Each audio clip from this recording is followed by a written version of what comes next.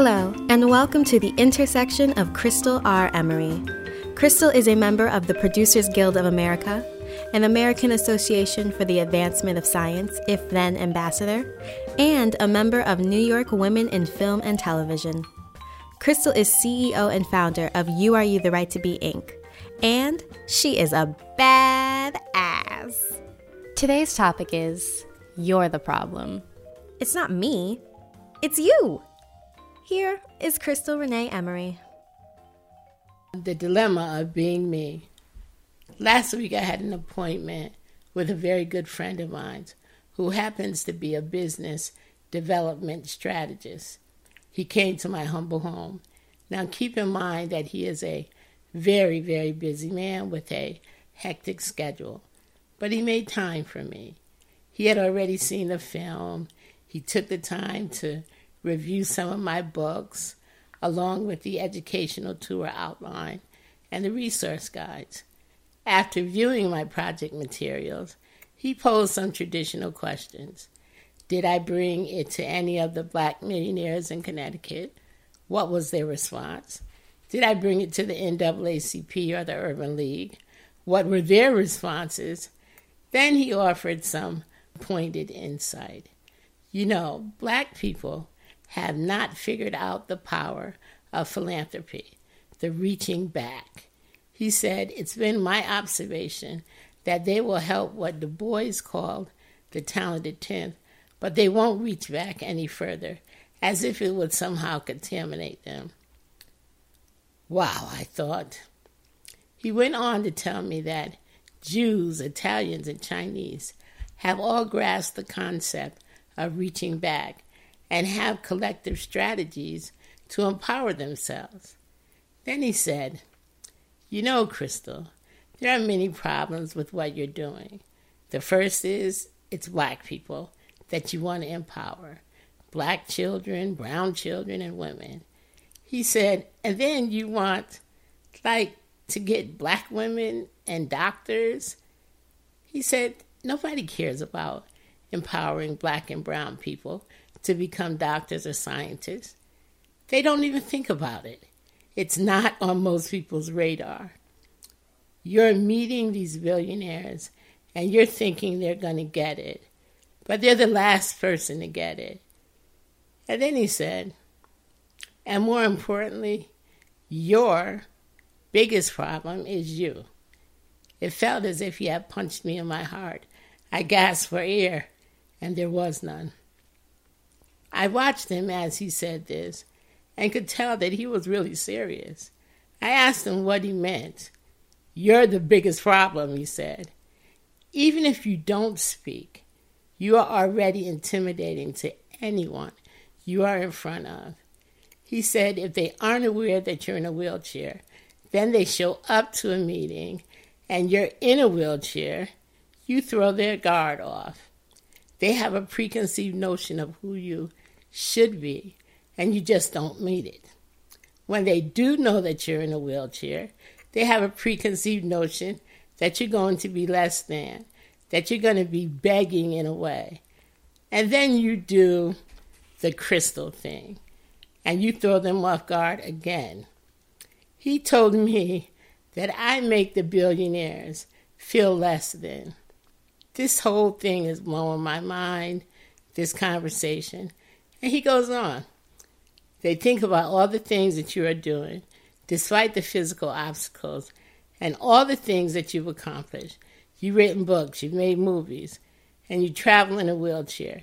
Yet when they think about what the most important thing in their day was, compared to what you do every day, it's frivolous. He went on to say, it is because of this that they do not want to see you.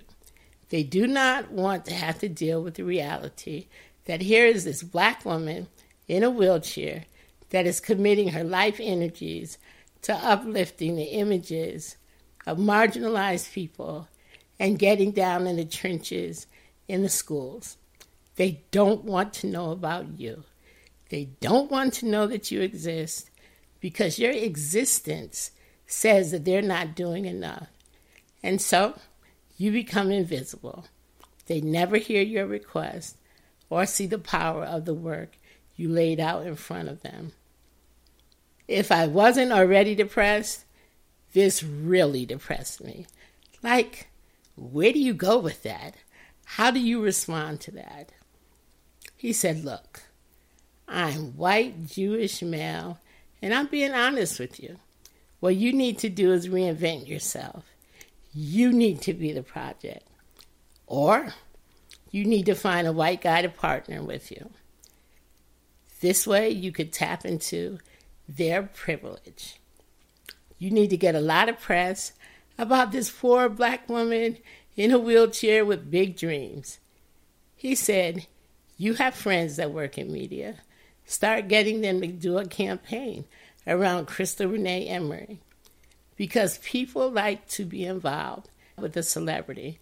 And you're not a celebrity yet, but you're a force of nature who has not become a celebrity yet. That literally blew me away. I said to him, I can't do that. He said, use that handicap for something. Cry the poor handicapped black lady. Get a banner. I said, I can't do that. He said, the other thing is, you never tell people who you know. He said, people like me you talk to, you tell me all sorts of things because I know who you are. You're not good about name dropping. You need to name drop all the time. The next time Bill Graustein comes to your house for dinner, make sure you drop his name to somebody.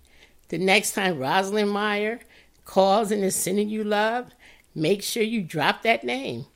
You need to make people feel like you're somebody they need to know. You need to change the power dynamic, and you need to start by getting a lot of media on who you are. I ended the conversation. I can't do that. I have worked hard not to be a narcissist. Yet my good friend sat here and told me that the key to my dilemma is to flaunt myself before the work that we actually do. I have always believed it is about the work and not about me, and that the work will go on whether I'm here or not. So why am I sharing this with you? Because I'm at wit's end. I can't walk away from all the work that we have been able to accomplish, but I feel like I'm between a rock and a hard place. Is this really reality? And if so, whose reality is it? People who know me know that I can only be who I am. I make no excuses, good, bad, otherwise indifferent. There's an old Patti LaBelle song in which she says, I'm not afraid of who I am, and I'm not afraid of who I am not. The real question I'm left with is, who am I? I cannot be defined by black, woman, or disability, and yet society cannot deal with the truth.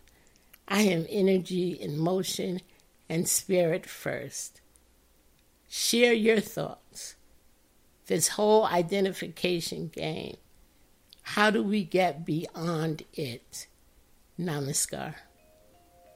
Thank you for joining us on this episode of The Intersection of Crystal R. Emery. Subscribe if you like today's episode and want to receive notifications when new episodes are available. New episodes will be available every Monday and Thursday. If you would like to learn more about or support Crystal's work, please visit youareyoutherightobe.org.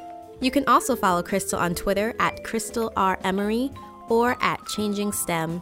Music is provided by Jay Hogard featuring I Am Free from his album Harlem Hieroglyphics.